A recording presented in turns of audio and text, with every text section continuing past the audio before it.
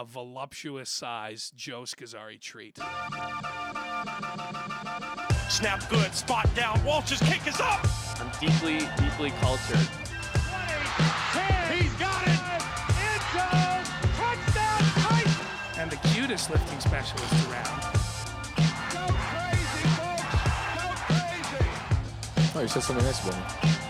And it is no good! He missed it! Are you kidding me? High fly ball into right field. She is gone! This could be the most dramatic story of the season. It's Torres to give Chelsea a place in the Champions League. Are you kidding me? The headline has been written.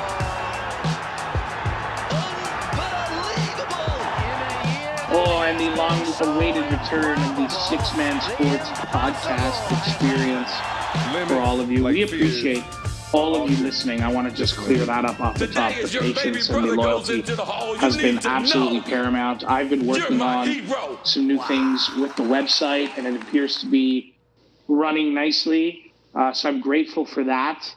Our co-hosts that have donated Lord knows how many hours of time to us over the last 5.5, 6 years has been incredible as I gear up to leave the country in literally 2 weeks today to pursue a life-changing experience over in the United Kingdom to go to law school. I know it's a big jump, but we are back for another episode today. It's August 20th.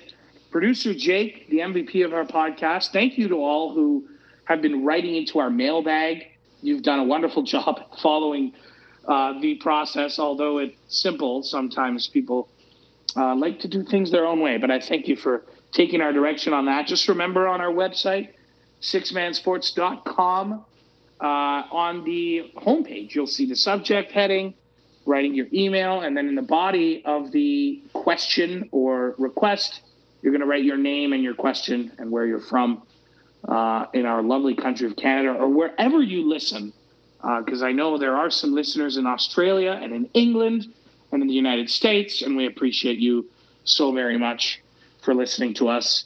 On that note, subscribe, unsubscribe, and resubscribe to our podcast, all on Apple and Spotify, Anchor, and wherever you get your podcasts. We have had incredible support from SoundCloud as well throughout the process of constructing our RSS feed.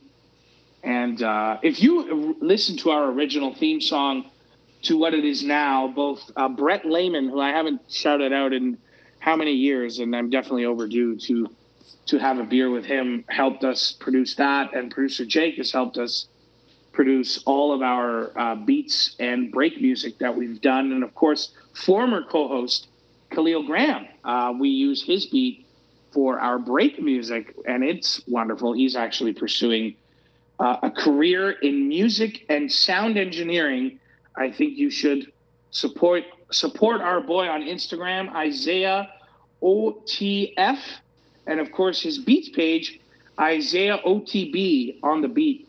We follow him and love his music. He actually released a song with St. Clair, CLLAIR for proper spelling, on Spotify, officially on Spotify. Our man has a song on Spotify produced by Khalil and Rodney, written by Kasu Jabi and the artist St. Clair, wonderful singing voice from 166-8349 Records.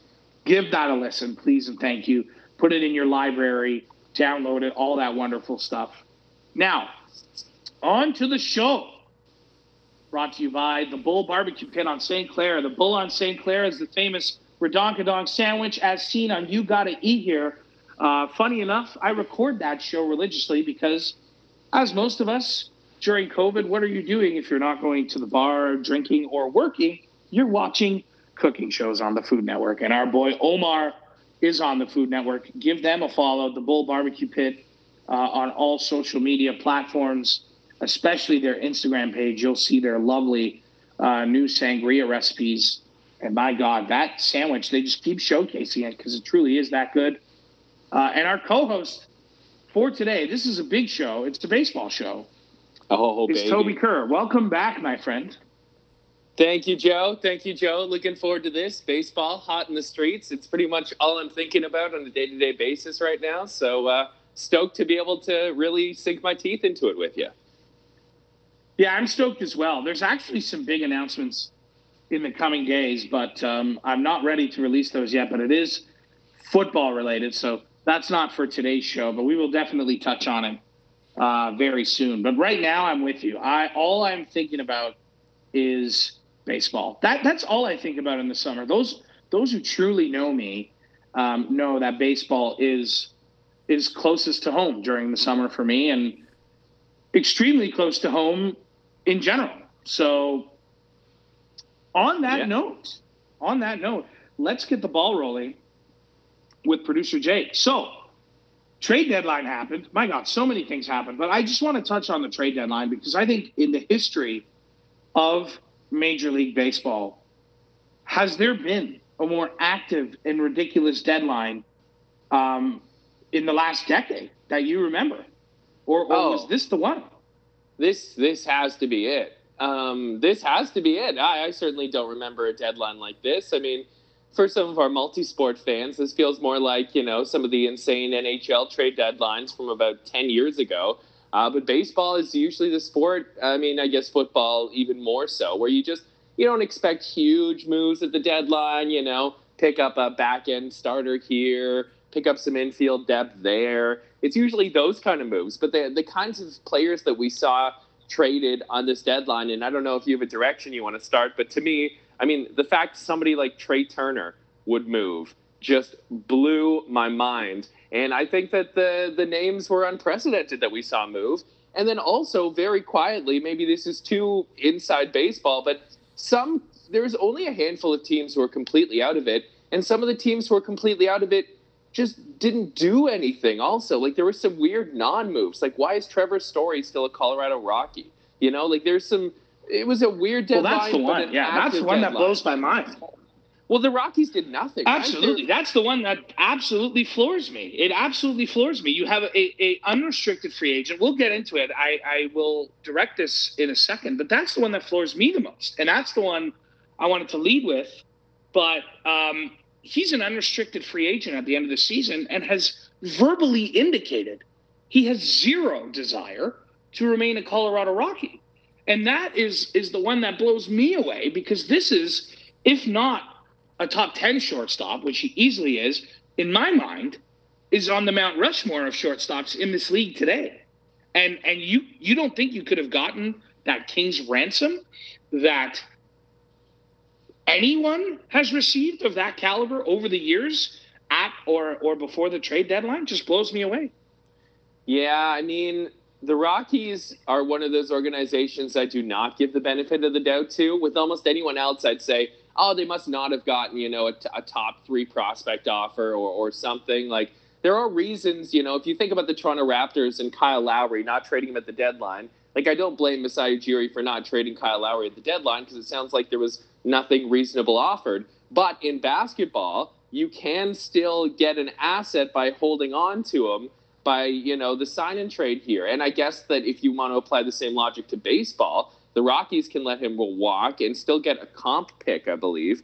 But that's like a sandwich draft pick, and draft picks in baseball are such a crapshoot. There's no way that's worth more than whatever some team offered. Like, there is no way, Joe. There's no way. So this just defies absolutely all logic, especially when you look at the price that was paid for Turner and Scherzer. Because, I mean, Turner's the only kind of comparable player. Like, I'd rather have Trey Turner than Trevor Story, but not by, a ton, honestly. And you have to think that he was most of what drove the price of the top 2 Dodgers prospects and more. I'm sure you know the younger players in that trade a lot better than I do. Absolutely, so and they're top quality. They're top quality prospects. My point is, Major League ready. Yeah.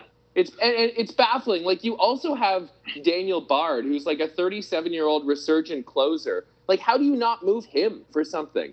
Like, how is that possible? That's not a guy who's going to retain any value after last year. Somebody would have given you something. It's like the Rockies just baffle me. After you move Arenado in the offseason, who's hitting just as well as when he was in Colorado, like, the whole situation is just crazy. Like, what a depressing team to cheer for. That's good. That's exactly how I wanted to start this show. Winners and losers of the deadline. We'll start with losers then, which is where I wanted to go, because I don't think you could talk about Major League Baseball trade deadline and not talk about the Colorado Rockies and the disaster that is. You have the following: Antonio Senzatella, 26-year-old pitcher that has been relatively consistent over the years. I understand that if you're the Rockies and pitching is so embarrassingly difficult to maintain or cultivate in a park like that, you want to keep a guy that kind of hovers around a quality start kind of ERA per season, a guy who lasts 150 to 200 innings per season. But that's a guy I think they could have gotten a haul for. John Gray is another one who has been relatively consistent. He's 29 years old. He's not a part of the future, especially during a rebuild like this. 8 months after you traded Nolan Arenado and $50 million cash to the St. Louis Cardinals, excuse me, the Colorado Rockies front office might be the worst in sports at the moment. And they are loser number one. They are top loser on my list. And I didn't think that anyone could be worse than the Pittsburgh Pirates. But I think right now, it's safe to say after this deadline and the Nolan Arenado deal and not moving Blackmon or not moving Trevor Story, this might be the worst front office in baseball. And I think it's going away. I don't even think it's close. Yeah, I mean, it's really hard to argue based on this. It's really hard to argue. I mean, I think a lot of people, I'll lump myself in with this. On the Arenado deal, you were kind of like, you heard for so long that the Rockies were wanting to move on from Arenado. And that had been such a common refrain. I guess I kind of stopped questioning it as much. But you step back and, well, of course, the deal itself, everyone found shocking, and the lack of return and the money also being sent when Arenado's been nothing but like a Hall of Fame level, really, third baseman. He's so good defensively alone. And then you look at this, and it's baffling. You know the one guy who they did trade, Joe? Michael Givens for like nothing, for like a low-end prospect from Cincinnati. So it defies all explanation. I don't know what else there is to say on the Rockies. Yep.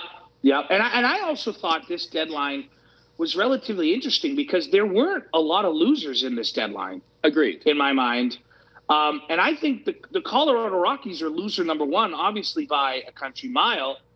But I don't really think there are any other losers in this deadline, which is crazy. But there are some teams that I'm a little bit confused at the direction they're taking. And the first one is the Atlanta Braves. I mean, this is a team that has really underperformed, but it's hard for me to criticize the moves they made in getting some extra power in Jock Peterson for a middling prospect, adding catcher depth in Stephen Vogt, adding Jorge Soler, guys that have power that may be able to replace Marcell Ozuna.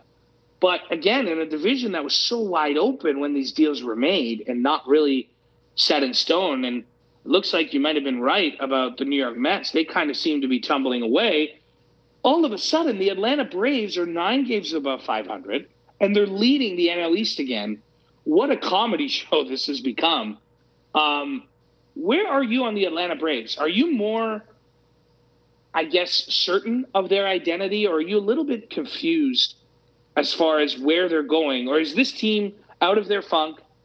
Freddie Freeman is dead, figuring out how to navigate the way he's been able to navigate, and the pitching starting to, make sense of itself.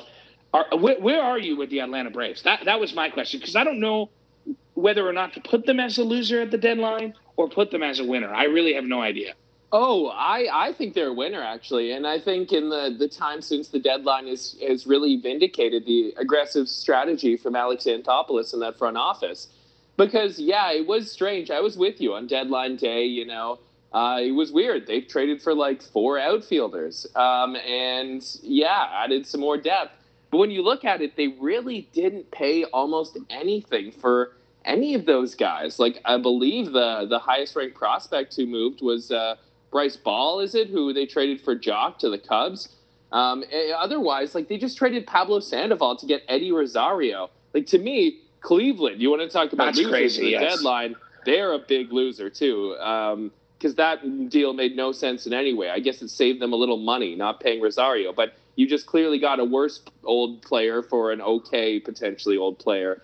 So I feel like the Atlanta Braves took almost no risk, shored up their outfield, got some bought low on a couple of guys like Duvall and Rosario, and they've been vindicated based on the Mets' tumble. And I was looking at the schedule, and the Mets are in a brutal schedule run right now, doing this deadly West Coast trip. They've got a very hard schedule the rest of the way, whereas the Phillies and Braves do not. And I think that the Braves front office looked at that, kind of saw that the Mets maybe were not as good as their record might have led us to believe. And I think it was a calculated risk to go for it. It's Anthopoulos. It reminds me a little bit of the 2015 Jays, though I don't think this Mets team has the same ceiling as that Blue Jays squad. So I think that the Braves are a big winner, because if they sneak in the playoffs, are they going to be a World Series favorite? No, but anything can happen, and I think the risk was pretty minimal, honestly. Well, anything can happen is the idea, but I think you've taken me over to the winning side for the Atlanta Braves. I was just unsure. I really didn't know what this team's identity was, but the performance on the field has been backed up. So I really can't say much in that regard. Now, here's another one that I'm unsure about, and that's the Seattle Mariners. Seattle's been a team that I think a lot of people, including the two of us, cannot believe they are where they are. And they went out and acquired a starter to shore up their rotation, and Tyler Anderson, still in the prime of his career, 4 to 4.5 ERA every single season. Has been the model of consistency. Then they trade their two consensus better relievers in insane closer Kendall Graveman, who's been off the charts this season, and Rafael Montero, who's been serviceable, for Abraham Toro, one of Houston's better infield prospects. And Seattle Mariners fans everywhere were kind of up in arms. Famously, Mina Kimes of ESPN, how do you trade him to the division rival? And so that confused a lot of people. But Abraham Toro has been hitting .380 since becoming a Mariner, and he's extremely young and controllable. So it's hard to really criticize that move.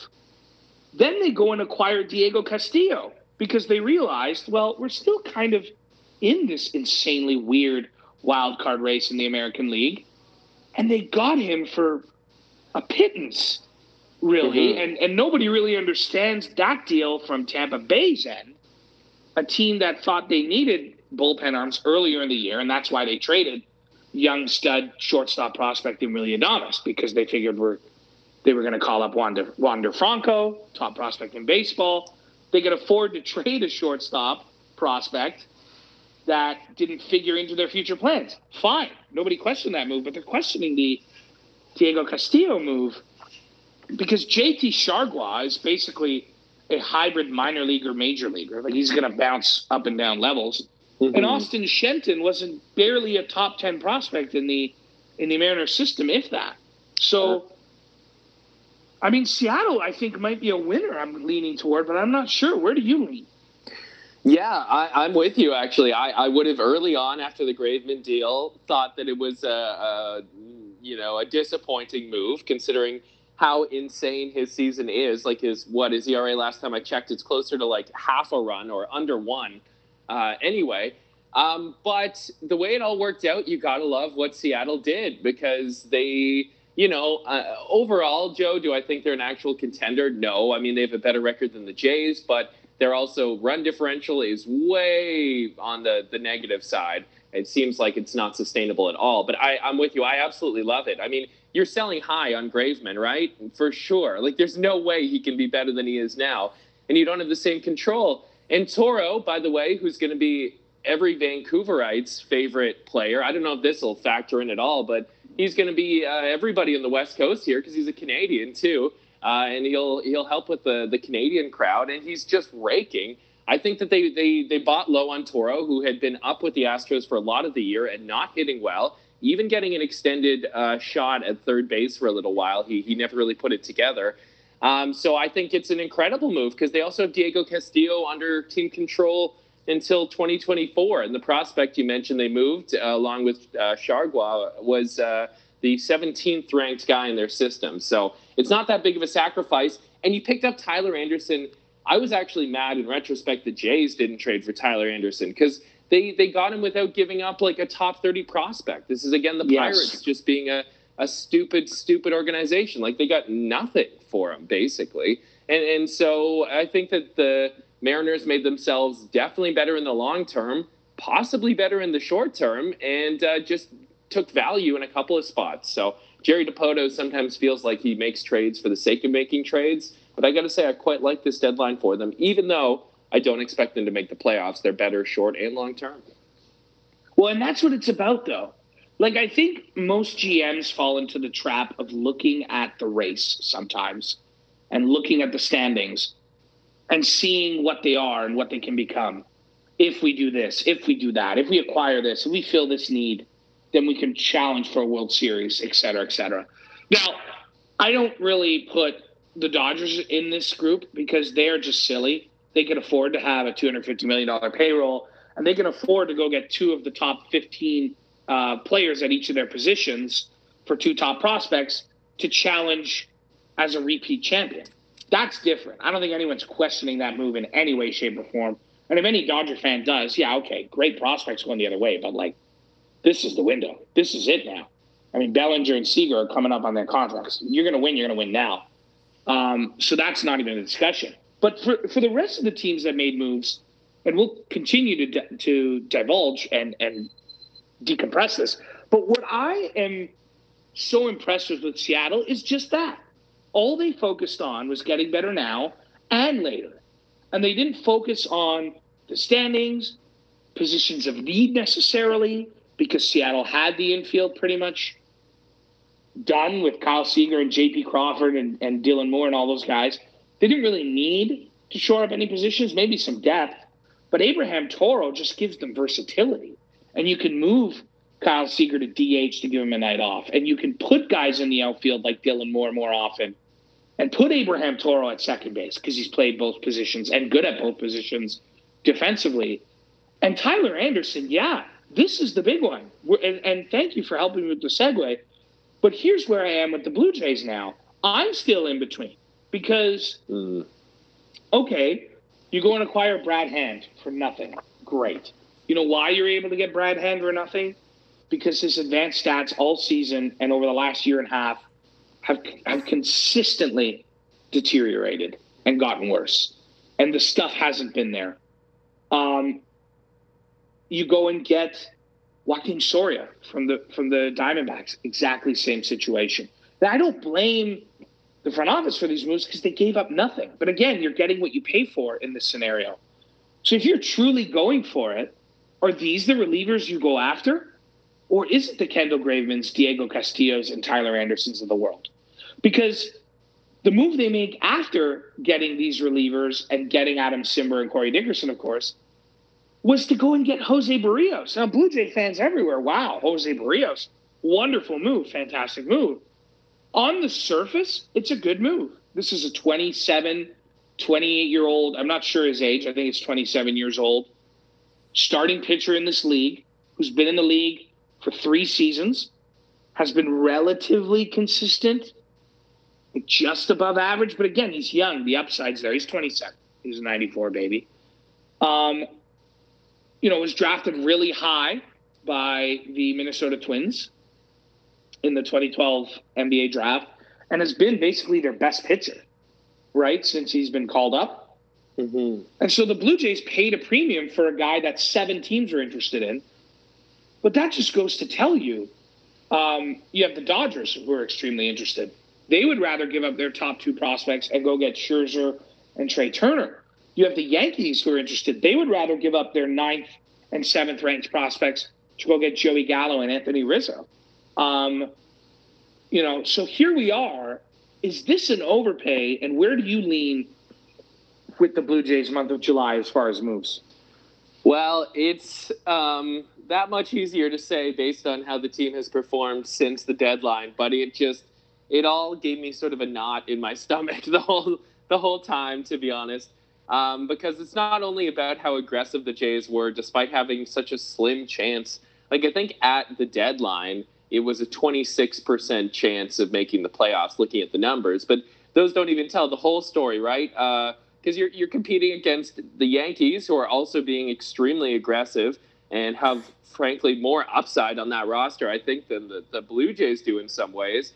And then also the Red Sox getting Chris Sale back for free, who you're kind of competing against for the playoff spot as well. So I thought I was definitely surprised with I wasn't surprised that the Jays were aggressive. I think even the last time we talked, I said that after the Simber deal, I thought it was a precursor to a much bigger move, which was right, but I didn't love it still. Because if you consider the fact that you're trading two, top 4 prospects and the caliber, right? Because I believe Austin Martin is the 16th ranked prospect in the MLB pipeline, and Simeon Woods Richardson was somewhere in the 60s overall. So these are really highly regarded prospects in the entire league, not just in the Jays organization. So I thought it was an overpay, frankly. I mean, you look at the value of the prospects not being so far off what the Dodgers paid for Scherzer and Turner. Like, yes, the Dodgers prospects are ranked higher, and it was their number 1 and 2. But when you consider that you get a all-time great pitcher who's still having a great season, even though he's old, and a controllable elite shortstop, compared to Barrios, who's been a good pitcher, I would not qualify him as elite. He's a borderline all-star who's, Correct. Yes. Yeah, he's a borderline all-star. It's a very different tier than even a Max Scherzer, in my opinion. I know you're down on this trade too, so we might be feeding into each other. I don't think I'm down enough on it, though. And I think this is probably, in their tenure as general manager and president of the Blue Jays, this might be, as far as value proposition, the worst deal they've made running this team. And I don't even say that with negativity, because I don't dislike Jose Barrios. And his success is directly now attached to the Blue Jays' success. So I want him to do well. But the value proposition here, like I want to quote a friend of mine who works for Sportsnet, and I'm not going to say his name, but if you're going to make this trade and give up this kind of capital, go get me an ace. Go get me my number 1. David Price, right? Well, exactly. And the Blue Jays paid less for David Price in 2015. And quite frankly, the Dodgers paid less to get Scherzer and Turner. It's not even close. The Yankees paid less to get Joey Gallo, who's one of the best hitters in baseball right now. And the Mets paid less to get Javier Baez, who, yes, he strikes out 5 million times a game. I get it. But the guy has flash, and he hits huge home runs all the time. Now, I know that you can't quantify that in a trade discussion, and you can't quantify that as far as advanced analytics go. But the guy's a fantastic baseball player. We all know that. San Francisco paid less to get Chris Bryant. These are the trades we're talking about. And if the Blue Jays were truly going for it, then you go get guys like that. Go fill out the roster. Instead of Santiago Espinal playing third, how about Chris Bryant? Instead of Randall Grichuk playing right field, how about Jorge Soler or Javi Baez, or moving Marcus Semien out there, putting Baez at second base? You could give your lineup more flexibility.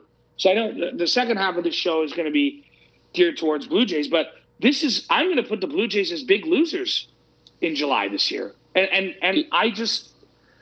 I think for 2 reasons. One, the context where this team is, okay? They're behind the Yankees and the Athletics. It's not like they're behind Seattle and the Mets. They're behind the Yankees, Athletics, and Red Sox. This is who you're chasing to make the playoffs. It's just not going to happen, whether or not you're getting Barrios. And I understand they're big needs. We've talked about this 100 times on this show, and people have talked about this hundreds of times throughout the Blue Jays season. What do you hear on the Blue Jays broadcast? What do you hear on postgame? The bullpen sucks. Bullpen's blown 22 saves. You're going to sit there and tell me the answer to our bullpen is an aging Brad Hand, Joakim Soria, and an underarm hurler who throws 85? at a weird arm angle and Adam Simber, I don't buy it. So I'm very, very confused at the Blue Jays July, and I'm going to put them in the L column myself.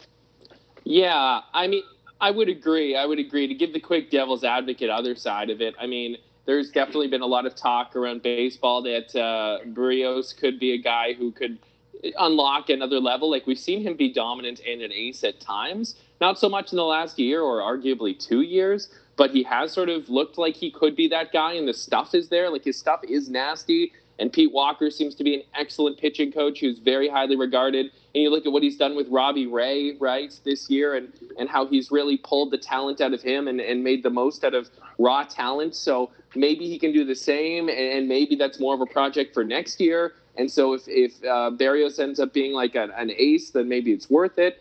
And also, you look at some of the other big trades involving extremely highly touted prospects from the Jays before, and very few of those prospects have come back to burn us, with Syndergaard sort of being the exception, kind of. But, Jeff Hoffman is barely kicking around the majors. Daniel Norris, too, right? Like, a lot of these guys who seem like can't miss pitching prospects, more Simeon Woods Richardson, I'm talking here, than Austin Martin, don't always turn out, especially because he's got a control issue, and that's sometimes tough to figure out at the major league level. So, I mean, we can't for sure, right, decide on a trade where we have no idea what the other half of it is at this point, like zero information. But when you look at the relative value compared to the other deals at the deadline, that's something we can evaluate, and it looks very bad for Toronto. I just respectfully, here is what it comes down to respectfully, okay? It's the value proposition. I fully respect that we have zero idea what the other half of the trade is. So, of course, this is going to be reactionary, and that's what we do on sports podcasts. Any trade with a prospect is going to be reactionary in general. So if we're going to rate this one, it's an L at this moment in time, but that can obviously change. But I'm giving it a big L right now. Again, if you're going for it, then sell it to me. Sell to me that you're going for it. Go get the guy at the hot corner that you need, because clearly Cavan Biggio and Santiago Espinal is not the answer here. And that's why this team is not where they need to be right now, record-wise. Hyunjin Ryu is not a baby anymore. This is an older pitcher. You're wasting the absolute magic from Teoscar Hernandez, who won AL Player of the Week 2 of the last 3 weeks. Rightfully so. He's hitting lights out. I mean, this guy's going to need a big payday. And is Jose Berríos going to sign with this team long term?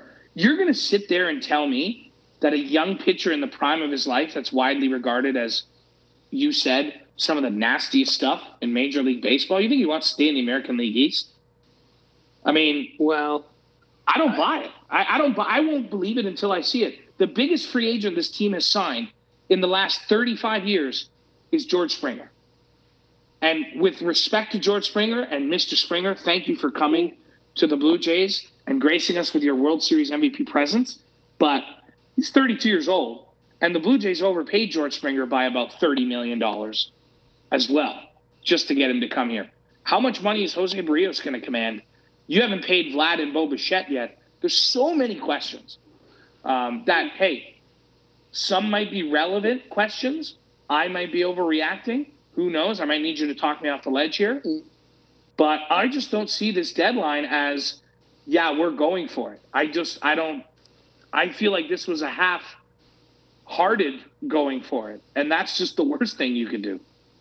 Okay, I agree on that. But I don't think I'm nearly as down on this, I guess, as you are overall. So I will continue to play devil's advocate, even though I will state for the record I did not like this trade.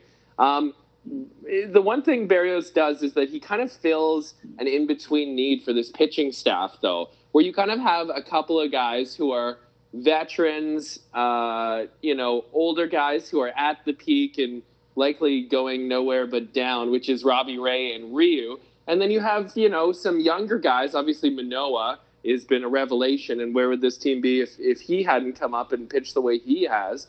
But you don't really have this guy who's sort of right in their prime or entering their prime who should be able to perhaps take that next step and kind of be an anchor who could still be ascending or certainly not reaching his peak or descending anytime soon.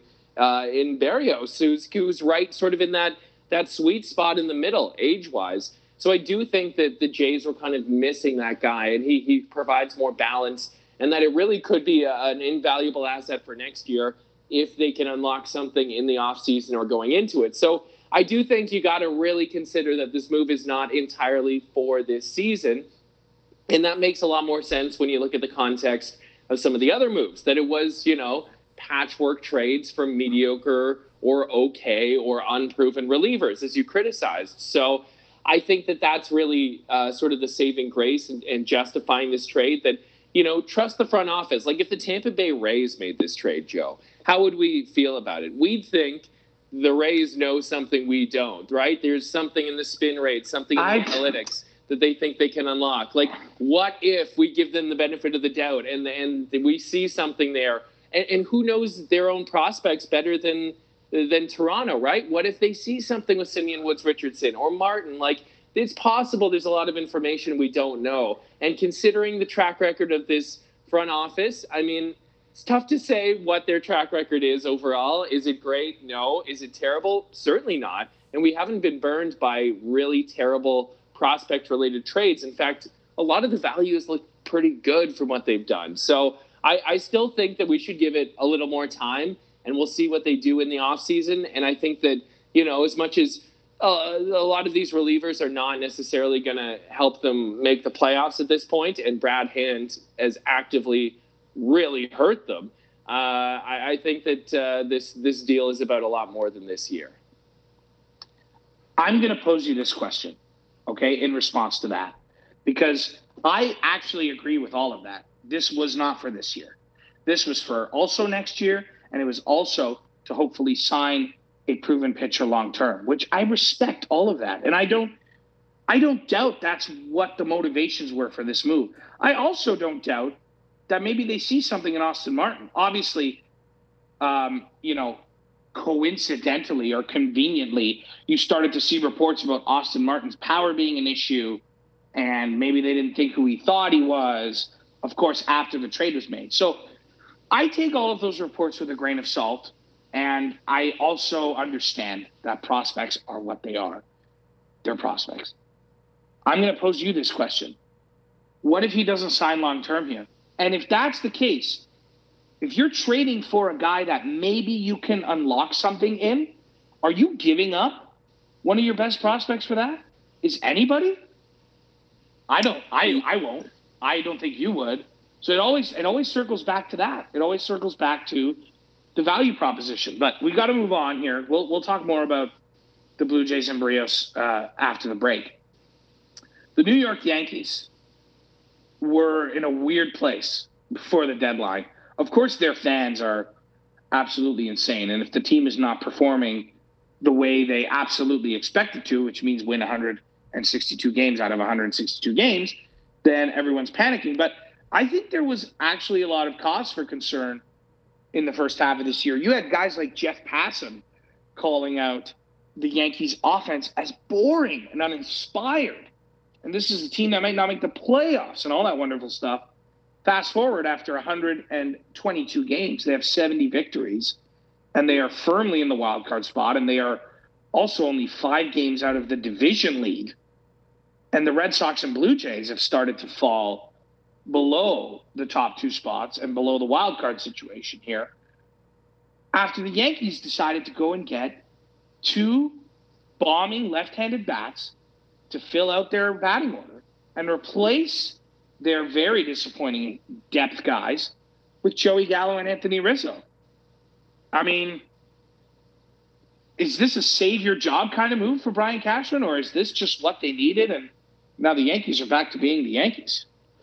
Well, I mean, on the surface, on the deadline itself, I don't know about you, I thought that the Yankees and the Jays did, different approaches, but took a similar huge risk in that the math said it was very unlikely they would make the playoffs, even with some additions. And both teams really sort of went all in. And while it has not worked out for the Jays so far, and in fact they're, I think, slightly further back than they were, or around the same, it really has for the Yankees. I mean, And this is even with Rizzo missing most of his time since going to New York, being on the COVID list, because their team seems to keep getting outbreaks. I think that it makes them terrifying, and they've made up ground faster than I could have imagined. I think part of this was that the Yankees were always going to buy. They were either going to stand pat or buy. The Yankees just don't seem to sell no matter what. And I think we should also be very scared because they're staying underneath the luxury tax, because that seems to matter for this season to them for some reason, but likely a precursor to a big spending offseason again. So yikes. And everything, the Yankees kind of seem to go away from this philosophy of getting big, old lefty power bats in Yankee Stadium. I mean, it was almost such an obvious strategy that it started backfiring somehow. I mean, people knew what they were doing, and they were kind of too lefty for a while, and now they got too righty, and then they've sort of gotten balanced. I mean, the Gallo addition, he isn't he like such a Yankee, Joe? Like, he fits their team in every way so perfectly. And the downside of that is he's like a lot of their other hitters in that he's very much sort of the quintessential 3-outcome guy in the league right now: homer, walk, or strikeout. Yeah. However, he's doing a lot more of that homering and walking these days, and his bat just plays perfectly there. And then you have this great problem at first base now where Luke Voit is suddenly kind of healthy and hitting, while Rizzo is out and demanding playing time and noting that he got MVP votes and led the league in homers last year. And he's also a guy that the Yankees have gotten nothing out of to this point. So if you can have an outfield, like say you can play Stanton in the outfield, which has not been proven, but say your outfield is Stanton, Gallo, Judge, and then you have Voit and Rizzo as your first base DH, like that is terrifying, let alone if you get anything from the rest of the infield or Sanchez, you know?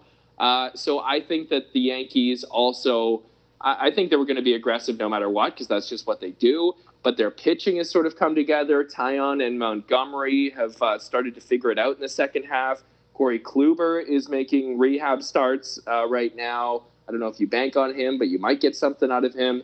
It's all really come together for New York. Not like they need more, but this is the 2015 Blue Jays gamble that appears to be paying off in spades. And if they do make the playoffs, which seems more and more likely, I mean, they're in that spot right now, it's also a team that no one's going to want to face. Is this even a gamble? I mean, come on. I've criticized Brian Cashman over the years. I think everyone who is a loyal listener of this show understands how much I absolutely go back and forth on Brian Cashman. I just never know what he's going to do. And I don't know if it's going to be good or bad, but he gave up 2 top 10 prospects for 2 elite hitters, one of which, in Anthony Rizzo, who with the ballpark adjusted stats would have hit 9 more home runs had he started the season with the Yankees this year, and 39 more home runs had he started with the Yankees in 2020. I mean, the guy is a great hitter. And if he's doing it with the short porch and right in New York, I mean, who is really going to beat this team in the American League right now? I really don't know. I really do not know, other than maybe the Astros, who have, from start to finish, have been elite this season. And it makes me want to throw up saying that, but they've been a fantastic baseball team with the resurgence of their young, or not even young anymore, but their veteran all-star infield in Bregman, Altuve, and Correa, but with Yordan Alvarez as well. That might be the only team that I think can truly challenge the Yankees in the American League right now. Because I disagree. I still like the Rays and White Sox better also. I got to be honest. Yeah, I do, because the Yankees pitching depth, I mean, it's working right now, but if you think about like a series and you look at how the White Sox would line up with like Giolito and Rodon and I don't know who would be there. Lance Lynn, right? Probably. That's who's probably the favorite for the AL Cy Young. Like, that's an unbelievable 1, 2, 3. And Garrett Cole can match up with one of them, but the next two, you take the White Sox by a mile. And the bullpen, the White Sox bullpen's amazing. They added Kimbrel and Tepera, and the Yankees bullpen is a dumpster fire right now. I mean, they brought Chapman back off the IL, and he kind of blew his first almost save chance, and then they brought Chad Green out, and he almost blew a 3-run save last night. So this is still an issue for them. Like, I don't think they're a perfect team by any means, Joe, especially when you consider the Rays just find ways to win. I actually think the White Sox are the best team in the AL right now. And then you mentioned the Astros. However, I think they're in a great spot to at least make the playoffs and have a puncher's chance. I certainly like them better than the Red Sox right now. Yes, they're definitely better than the Red Sox. I love the White Sox. Thank you for helping me segue into that. I do believe, though, the way Jameson Taillon's been pitching as well, that there could be something in the water for the Yankees. But obviously, I'm banking on Luis Severino coming back, and I don't think that's the situation. I don't think we can bet on that. Yeah, going especially now with his shoulder getting tight again. Mm-hmm. Yeah, it got tight again. But I think you're selling Jonathan Loaisiga and Chad Green a bit short. I know they've struggled recently, but I think that kind of goes with the ebbs and flows of a really long baseball season. I don't think people truly appreciate the difference from going from a shortened season now jumping back to a long season. It's affected a lot of teams differently as far as health. But this batting order can mask a lot of flaws. And it really is daunting. I mean, they feel like the Monstars. We haven't even mentioned DJ LeMahieu yet, who's been down. But that guy can turn it on at any minute as well. And Aaron Hicks, who's been injured, who's proven to be a very good hitter when he's healthy. Obviously, Rougned Odor doesn't factor into this conversation. I can't even believe he's on a roster in general. But he has 14 home runs on the year. And he's slugging 420. I mean, quietly, too, because nobody really takes him seriously. And rightfully so. He's been quite bad over the last few seasons. But that segue with the White Sox, I think they made out with a king's ransom in acquiring Kimbrel and Tepera, respectively, and not giving up any of their top 5 prospects to do it. And this was a team that already had an elite bullpen in Michael Kopech and in Garrett Crochet and Liam Hendricks. That batting order and Liam Hendricks. How could I forget? How dare I forget? And Aaron Bummer. This is a team that already was good in that regard. Then they add Tepera and Kimbrel. That starting rotation has Dallas Keuchel as their 5th best. It's pretty spectacular how they've built this team. And, before I give Tony La Russa any credit, I never will. I mean, I think it's a testament to how good this team is. I think anybody can manage this team to a World Series appearance. That's how absolutely dominant they are. And with Luis Robert back in this lineup, I watched him the other night against the Yankees. I mean, this guy is he's a pleasure. I mean, we don't deserve him. He really is a fantastic baseball player. And that addition alone feels like a deadline acquisition because he's missed the first half of the season.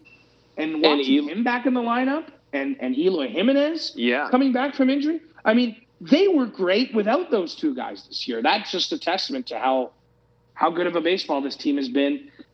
You know what? I still think the Yankees are the proven commodity because they've been to the ALCS and obviously have failed, but they've been there the last little while, and young teams tend to maybe flame out or lose early in the playoffs.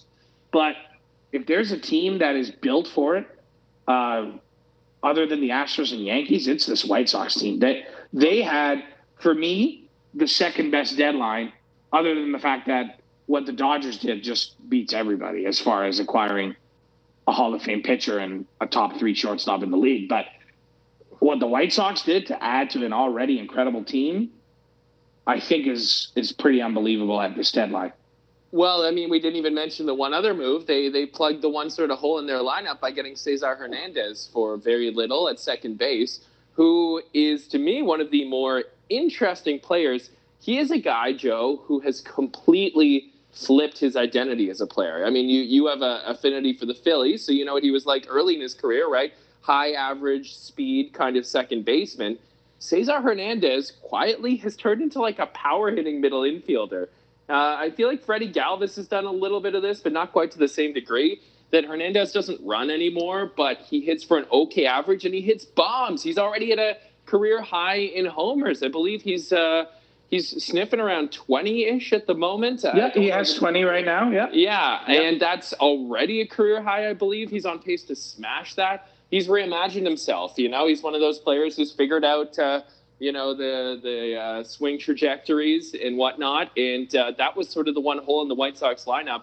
To me, Joe, I mean, the Dodgers are a wagon, and they're an all-star team, and it's really hard to pick against them. But out of the American League, the White Sox, despite Tony La Russa, are clearly my favorite team. And can you imagine if we have an ALCS that's Dusty Baker versus Tony La Russa? If it's the Astros and White Sox, which is what my prediction would be right now. Those are my two favorite teams. But, what year is it, Holy smokes. Maybe that does just go to your refrain that managers don't matter anymore. I hope that happens, because that will solidify my claim that managers are completely and utterly devoid of the effect they have on their team, other than them being a negative effect. But before we go to break, your dream World Series matchup, I think mine is Dodgers-Astros, just for the spiciness of it. But honestly, as far as star power and star quality and young Spanish elite players, I would be obsessed with a Dodgers-White Sox World Series situation. Just seeing the young boppers from Central and South America on the White Sox go up against the Spanish heritage of LA and Julio Urias and the LA Dodgers, and maybe having potentially Albert Pujols on the playoff roster, which would honestly make me cry tears of joy, because I think anyone who knows or who watches Albert Pujols, how can you not like him? He's a consummate professional, never tested positive for performance enhancers throughout his career, and is so close to 700. I mean, he can taste it. I think it's at 680 right now. He's not coming back next season.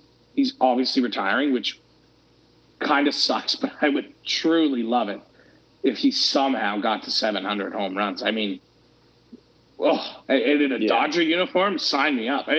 He's hitting 265 with the LA Dodgers this year. He's 15 home runs. It's incredible what's happened. You leave a dumpster fire of an organization, and all of a sudden you've rediscovered your career. He's batted in 32 runs in a quarter of a season, basically, with the LA Dodgers, because he basically didn't play with the LA Angels. But man, that would be something else. He's at 676 right now. He's got 24 to go. Wow. Yeah, it's still a tall order, at least for this season. I think he'd have to come back as like a pinch hitter type in the National League next year, probably. But my dream World Series would actually be, I'd like some fresh blood in there. And speaking of the stars and stuff, I'd love to see, I would expect White Sox and Dodgers, if you're going to make me predict. I would love to see Oakland and San Diego. That is my dream World Series. Because you get almost a more lovable version of the Rays. Like, the Rays just became annoying with their analytics last year. Oakland also just figures out how to win and be successful and spend no money, but they don't do it in such a obnoxious way that Tampa Bay does. Or that's my feeling anyway. There's something just obnoxious about Tampa. Like, they just know they're smarter than everyone. Give it a rest. Leave Blake Snell in. And then Blake Snell could get a revenge tour. That's part of the other angle as well. And you get some fresh blood in the World Series, and I'd love for the modern A's to actually win one as well. And then you get the star power, right? Give me Fernando Tatis all day long. Like, besides Shohei Ohtani, I don't think there's a player I'd rather watch on that stage, and the Angels certainly aren't going to be there. So Padres, A's, my dream World Series, not going to happen, though. I hate to admit this. Probably both going to leave in the wild card. But, yeah, I hate to admit this. I love that matchup. I mean, obviously, my disdain for the Padres knows no bounds, but my love for Fernando Tatis as well knows no bounds. I mean, he is something else. What an absolute joy the man is. And he's missed three times he's missed playing time due to injury. He's come back better than he did before, obviously this shoulder is something for concern, and it's freaking me out as a watcher of the sport, but also someone concerned for his health. But he just continues to be the best player in baseball right now. And for my money, that's the National League MVP. Agreed. Period. The San Diego Padres have 67 wins. He's missed 18 games. And what's unbelievable is just the absolute impact the guy has every time he steps on the field. He gets on base at such a stupid clip. He hits bombs regularly. And he just is a consummate professional. He's on pace for 53 home runs. He's missed 18 games. He has 24 net stolen bases. This doesn't count the times he was caught stealing. And somehow is the number 2 ranked fantasy baseball player while missing 18 games. Yeah. It just blows my mind what this man does and continues to do on a regular basis. And yes, we all love and respect Vladimir Guerrero Jr., and I adore him. And I think what he's doing is so special. But I still take Fernando Tatis on my team before anybody right now. And I don't even think I would blink. Really? Yeah. I mean, as a bat, like, I think it's two different discussions. I think his shoulder issues are very concerning long-term, very concerning, especially now the move to the outfield. I get that's a this season kind of thing, but a repeated shoulder injury for a guy his age, it would really concern me long-term. However, in this season, I agree. I mean, you said we were going to maybe talk MVPs. I think it's kind of over in both leagues. It's Shohei Ohtani, as much as Vlad would be an MVP most years, I'd argue. I mean, you put his numbers up to Jose Abreu last year, and like Vlad runs away with the MVP. Close. Yes. I think it's Ohtani and it's done just because of the two-way thing, especially now that he's been maybe the best pitcher in the American League in the last month. And then it's Tatis who leads the NL in homers and steals, and it's right there in average despite missing 18 games. Like I'd be shocked if Tatis stays healthy the rest of the year. It's his to lose, and Ohtani has it. He could hit 0 for the rest of the year and pitch to a 6 ERA, and I think he still has it in the AL. Yeah, I think that is well said, my friend. But on that note, we're going to have to go to break. We'll be back. When we get back, we are going to be talking Blue Jays. And again, I'm sorry I can't answer your mailbag questions today, but please continue to contribute. If you find the answer to your question in our discussion with Toby, you're welcome in advance. I hope you do. We'll be back. Rangers are the Stanley Cup champions! And this one will last a lifetime! In regulation. It is caught by Dyson. Can he get in? No, he cannot! Mike Jones made the tackle! And the Rams have won the Super Bowl. And is there, the puck is still loose. 11 seconds. You've got 10 seconds. The countdown going on right now. Morrow up to Schultz. 5 seconds left in the game. You believe it? And we're back. This is the best show in podcast history. Guest host Toby Kerr. We love having you on the show, and we obviously appreciate your time. Thank you for coming on. Love it. MVP of the show, producer Jake. And of course, our lovely sponsors, 255 by Alterosa Restaurant over at 255 Bass Pro Mills Drive, just outside of Vaughan Mills. Across the way, Pat and Gabriella. Go try their Tuscan baked beans and truffle rigatoni. It is out of this world. Patio or indoors, they will give you that family feel that just cannot be beat. And we love you for continuing to support our podcast, 255, never change. And General Tech Auto, we trust them with our cars, and so should you. Check them out at General Tech Auto on Instagram, at General Tech Auto North York, at 1277 Caledonia Road, just outside Yorkdale Mall, and behind the Orphis Outlets, the famous shopping outlets that regrettably have been decimated because of the COVID situation and, you know, obviously the hesitance of people to go out and shop. But I think we will beat this. And please go support our boys. Bring your car in for oil change and all that wonderful things to them at 1277 Caledonia Road. Now, on to the show. we're back. Mr. Toby Kerr. Lots to get into. One trade we missed, and I think is absolutely fascinating, and I do agree with you. Thank you for pointing this out. But the Miami Marlins and Oakland A's made a deal. The A's gave up young star pitcher who's quietly struggled throughout this season with a multitude of injuries and control issues to the Miami Marlins for starting outfielder Starling Marte, who has had a resurgence in his veteran age with the Miami Marlins himself. You call this trade intriguing. So do I. He hasn't hit for a crazy amount of power, but my God, he's stolen a gazillion bases. He's slugging .450. He's batted in 37 runs, continues to get on base atop of the Oakland lineup and wreak havoc on the base path. Where are you on the Starling Marte deal? It's Jesus Luzardo for either team. I think both of these players are fascinating and misunderstood. I think Marte is one of the most underrated players in baseball. I think that his rapid transition from a few different teams has led people to sort of undervalue what he does. He was playing for a crap organization in Pittsburgh for a long time, then went to Arizona, and now went over to Miami, and now Oakland. But he's, for a guy who's being moved so much, I mean, the guy's just a star. Like, he's an all-star player. The stolen bases are crazy. He was running wild on a Miami team that wasn't really in it this year, so you kind of thought, well, maybe they're just letting him go. But he's doing the same thing on Oakland, and he doesn't really walk, and he's not a home run hitter, but that doesn't mean he's not a power hitter. I mean, you look at the slugging, it's there because he smacks extra base hits a lot of the time, and then he's a terror on the base path, and he creates runs with his legs. He's not only stealing with an incredible frequency, but also with incredible efficiency. Very rarely gets thrown out. Smart player. He plays a good center field, and with Laureano out for Oakland with that PED suspension, what a crucial move it was for them. So that obviously they didn't know when they made the deal, but I think that alone sort of vindicates the move.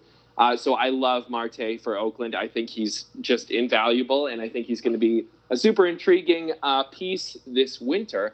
But then on the other side, Luzardo, I mean, I have a real affinity for him because you and I play in a pretty serious keeper fantasy baseball league, and he was my guy last year. And hung on to him, and the stuff was there, and he looked electric.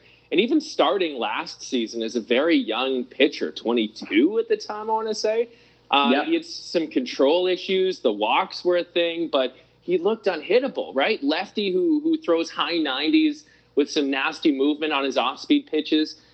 So the stuff is there, but somehow this year it has just, to me, just pretty inexplicably not clicked. I mean, he got sent down because he got demoted to the bullpen after he pitched poorly, broke his hand playing video games somehow, then was demoted to the bullpen, then eventually the minors because he gave up a homer like almost every appearance out of the pen, which is kind of incredible. It's hard to do if you're trying. And then since he's gone to Miami, he's also pitched to like a 9 ERA or something. So Luzardo has been an unmitigated disaster for this year, but that doesn't mean that this deal can't be an absolute win-win long-term. I think that that the Miami Marlins, Joe, have quietly been one of the best teams at developing pitching in baseball over the last few years. I mean, you look at some of their homegrown talent. Rogers, when he comes back, maybe the favorite for Rookie of the Year if he's got enough innings. He's been absolutely unbelievable for them. Yeah, absolutely. Pablo Lopez and Sandy Alcantara, two of the most underrated pitchers in the league. You've got Hernandez there. You've got Sixto Sanchez. You know, he's in the minors now as well, coming up. But I think Miami is a sneaky great organization to land in, to develop as a young pitcher. I think Marte is a sneaky great player. So this deal got some attention, but I think that it could be such an ideal win-win for both of these teams. It doesn't matter what Luzardo does this year, but it's going to be pretty interesting to evaluate long-term because Marte is the type of bat who I think quietly could push a team over the top. Yeah, well, here's the fascinating thing, and you hit the nail on the head in two respects. First, clearly the Oakland A's knew the Laureano suspension was coming before the public did, and that's why they made this deal. Because how could you not? I mean, it's funny. I guess. I look at the Oakland A's roster, and I thought, why do they need Starling Marte? I mean, obviously anybody needs Starling Marte.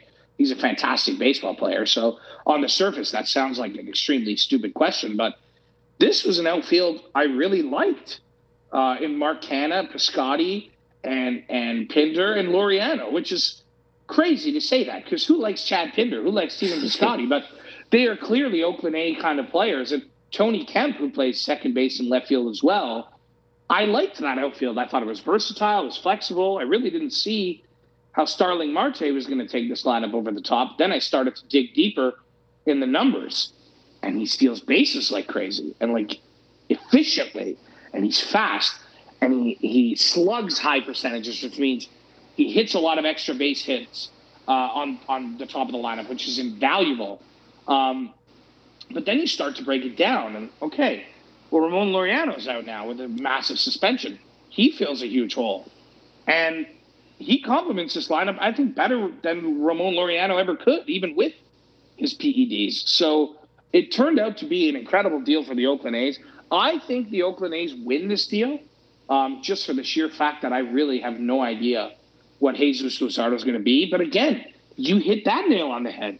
The Miami Marlins have a track record over the last 5 seasons since Derek Jeter has taken over of developing young pitching. This organization's done a great job of it. And their top 3 in that rotation, I would put up against anybody's in the entire league right now. In Pablo Lopez, Sandy Alcantara, and Taylor Rogers. I love those pitchers. Anybody who knows me knows that I was strongly considering in a dynasty league keeping Sandy, my boy Sandy, over Luis Castillo. I went Castillo. It turned out to be the horribly wrong decision, but I traded for my boy Sandy back, so all is well in the world. It's just fascinating how good the Miami Marlins have become, and they're a team that's not winning right now. And so you're right. It doesn't matter what Luzardo does right now, but if he rediscovers who he truly is, then this is a win-win for both sides, period. Now, we got to move on because we don't have a lot of time left, but it's Blue Jay talk. After 119 games, this team is 63-56. They're 10.5 games out of the American League East. They are currently 4.5 games out of the wild card behind now 4 teams in the Yankees, A's, Red Sox, and Mariners. The Red Sox have appeared to be in a free fall as well since the All-Star break. But before we talk about them, I just don't know what to make of this Blue Jays team and what their identity is.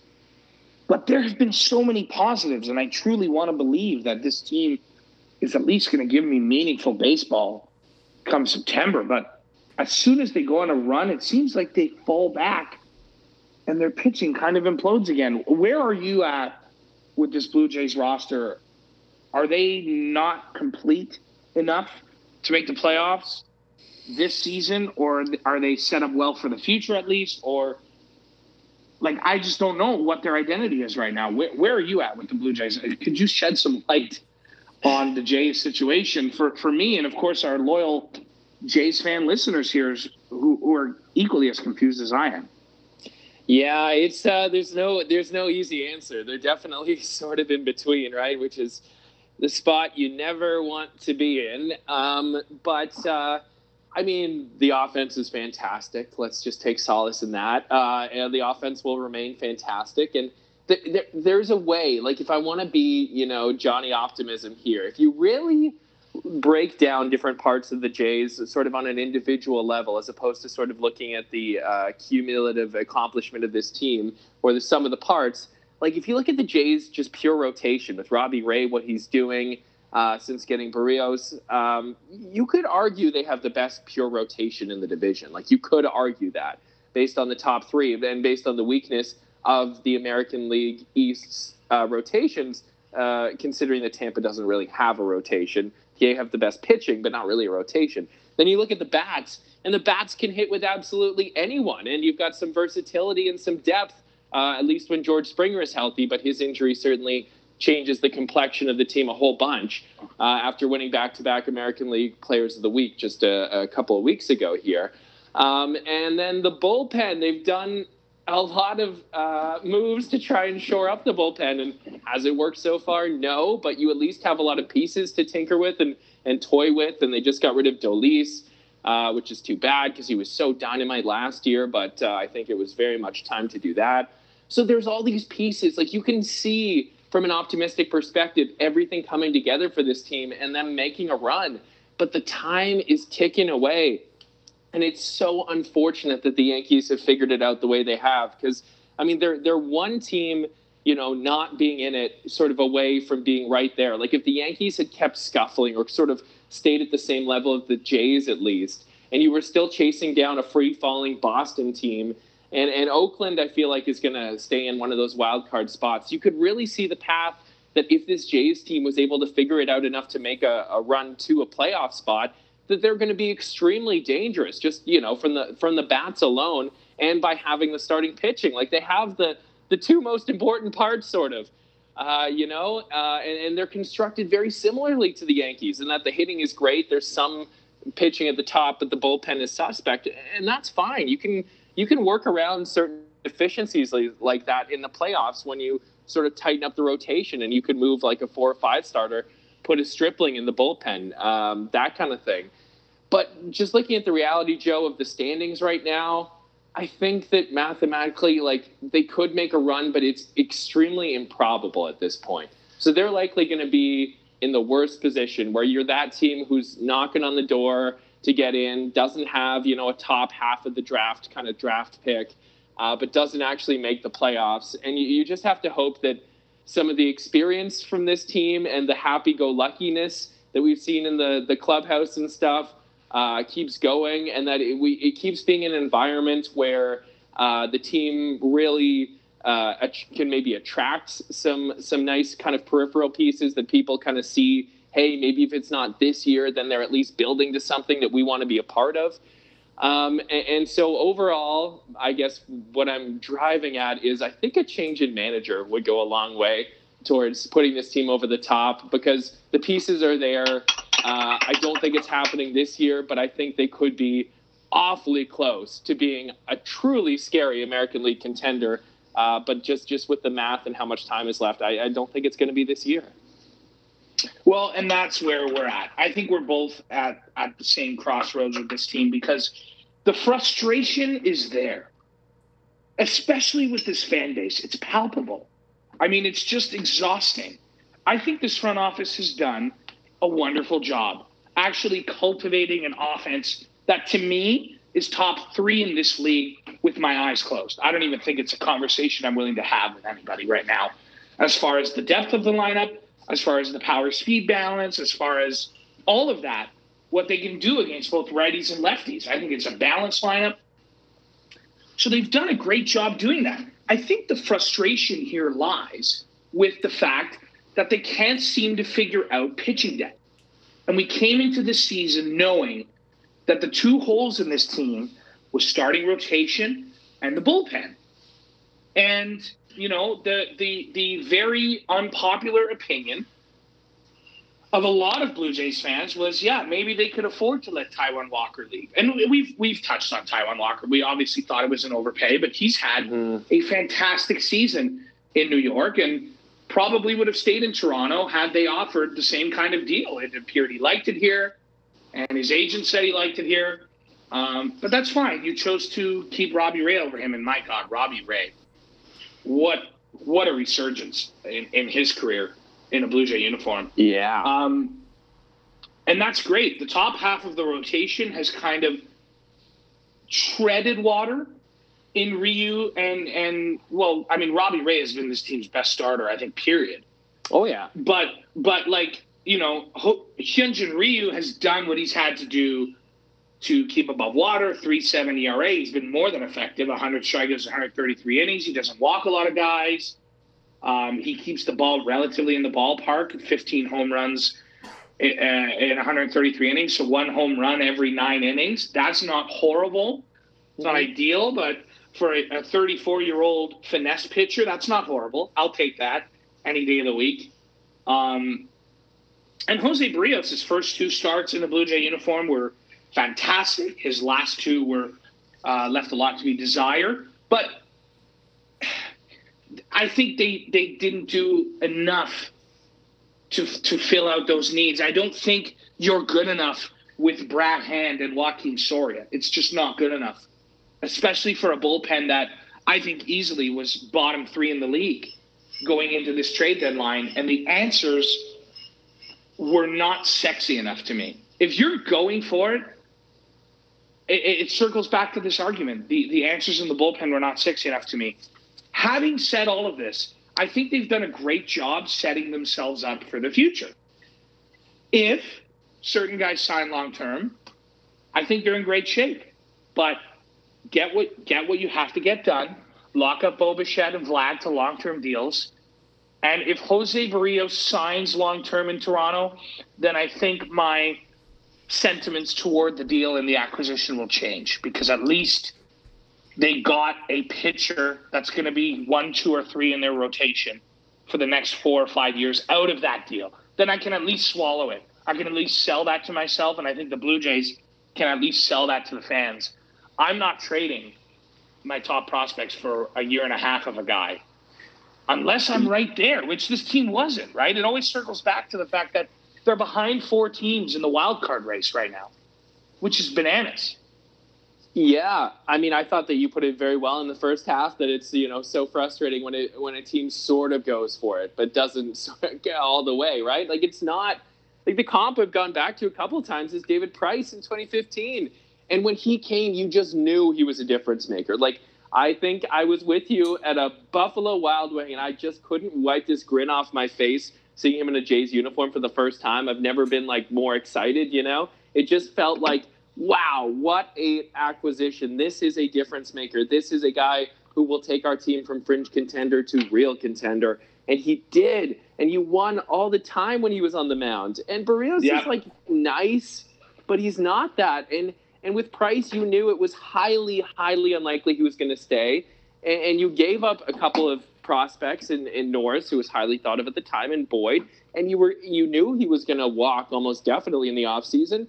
And it was still fine. But, I am totally with you. If they don't re-sign Barrios, or if he isn't a giant difference maker for them next year and they're not contending, this trade could be an absolute unmitigated disaster because he's not good enough. I mean, this is what we've seen, whether the book's still out on him, right? But I think what we've seen already is he's not good enough to drag this team. It's hard for any starting pitcher to be, but into being a real contender for this year, considering the competition that they have. It's kind of a sneaky strong top part of the American League and really weak bottom half of the American League. There's quite a divide this year. There's very few teams in between.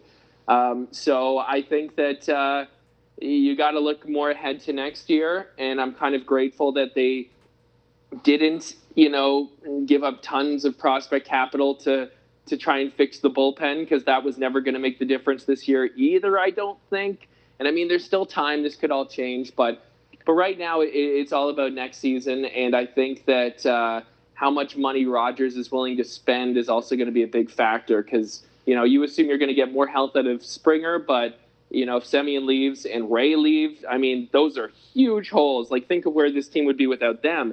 They'd be for sure rebuilding and completely different without 2 guys who could very, very conceivably walk this year and who are going to demand huge tickets. So you'd have to spend a ton of money just to sort of stay with what you were doing in a lot of ways. And how much more can you expect out of Vladdy? You can't really, right? And Bichette's had a good year. Where's this team going to make big improvements? Yeah. Where's the step forward going to be next year? That's kind of the alarm. On the mound, ideally, right? Yeah. On the mound is ideally the place. And, if this team wants to win, they're going to have to start spending. That's the bottom line here. And start spending, meaning retaining your best young players, giving them their value, what they're worth. But yeah, you're going to have to retain Semien. And we talked about this 3 weeks before the deadline. I thought he was a prime candidate to be shipped out of here. Not because it would be selling, but because maybe I could get that young arm to keep me going for the future. That didn't happen. I guess the front office thought if we acquire some good veteran relievers for cheap, and if we acquire a young starter that could be front of the rotation, that's all we need. And clearly that's not all they need. This team is not a playoff team right now, and I don't think they're making the playoffs. So no.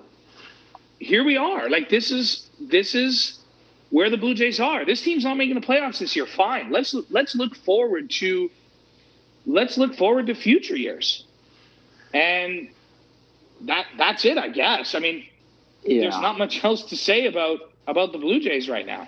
Well, I mean, at this point, you don't want them to tank. Like, it's not like you want them to tank for a draft pick and you kind of cheer for them to fall out of it. Like, what we got to hope for as Jays fans is for the puncher's chance that, the Yankees or A's, take an absolute tumble, that the Red Sox don't figure it out. Like, there is a chance somebody collapse and they make it in, and then things get a whole bunch more interesting. But yeah, you got to hope that a lot of the strides for next year are internal, as well as retaining, Array or Simeon. Like, you have to keep one of those guys, and ideally both. But you got to hope Nate Pearson is healthy next year, right? I mean, he was seen as a potential difference maker. You got to hope Alek Manoah is just as good in his second time going through the league, and that people don't figure him out. So you get those improvements internally. You have to hope that they just, bullpens are such a crapshoot. And, the 2020 Jays bullpen was a wonderful surprise that nobody saw coming. And then the 2021 Jays bullpen, where there was some expectations it would at least be above average based on the shortened season, was a dumpster fire. So it seems like you roll the dice every year. So you got to hope that you roll a 6 on the bullpen next year, and you get Nate Pearson and maybe another arm or two internally, and you spend the money to retain some of the impending free agents. And maybe you even add to this team a little bit, because the window is going to be, wide open. You're in the contention window next year. You could argue whether this year is like a little early or not, but I would argue it's sort of the beginning, should have been this year, and for sure next year. There are no excuses. There's no looking ahead. Next year is for sure the year. So yeah, I just hope that the front office sees that, and we haven't really seen the Shapatkins front office go completely all in yet on a season, as much as they were kind of aggressive this last off season. So I hope that there's another level that they can kick it up to really have next year's Jays go all out for the playoffs. Well, they tried to do it with the 2017 Cleveland Indians, but again, financial restrictions could limit them to only a couple of acquisitions here and there. And what is really going for with the Cleveland Indians? So this is probably the first time they've ever been involved in something like this as well. And again, I understand that when you're bidding against 6 other teams for a pitcher, you're going to have to overpay to get it. But again, it circles back to, is this the guy that you want to bid against 6 other teams for? So we'll see. Like, again, I like Jose Barrios. I like him. Do I love him? No. Do his statistics suggest we should love him? The 106 ERA plus and the career 4 ERA don't suggest that. So that's, I guess, where we'll leave it with this team. I think the frustrating thing is this bullpen's got worse. I think the manager does not know how to manage a bullpen as well. Yeah. But it's hard for me to blame the manager when he's been given a steaming pile of crap for the first half of the season. Now he's just been giving a cold pile of crap for the second half. It is what it is, right? So I think that's where we're gonna have to leave it. But your last thought? Yeah, my final thought is that this Jays team this year overall is a remarkable mix of fun and frustrating. Am I right? Like, I don't quite remember a team like this where they're just like a joy to watch at times because the offense pops off. They're having a ton of fun. Vladdy is having a triple crown type of season, a historic season if Shohei Ohtani wasn't doing what he was doing. And so it's a ton of fun, but then the way they lose games, wildly frustrating. And sure, the criticism of Charlie Montoyo has calmed down a little bit because he's not making as obvious blunders as he used to, but I don't think he's a good manager still. So I would very much like for them to make a change in manager and make a couple of acquisitions in the offseason to kind of change the image of this team going into next year. Like this roster's fun, but they're not a championship team right now. They're not, no. And you know what? We got to remember, 2 years ago, they were a 90-loss team. And now they've improved to being a 78-loss team this season so far. So there's been remarkable improvements under Montoya. So it's hard. It's so hard, I don't think they will get rid of him, but I think they should. As do I. But again, it's hard to justify it. Playing devil's advocate, it's hard. But I think this has been a great show. We're going to end on that note. I appreciate you as always, my wonderful co-host, my partner in crime for 5 years in radio. What a wild ride it's been, and we hope to continue it over the coming years, at the very least while I'm in school, because I just love doing this too much.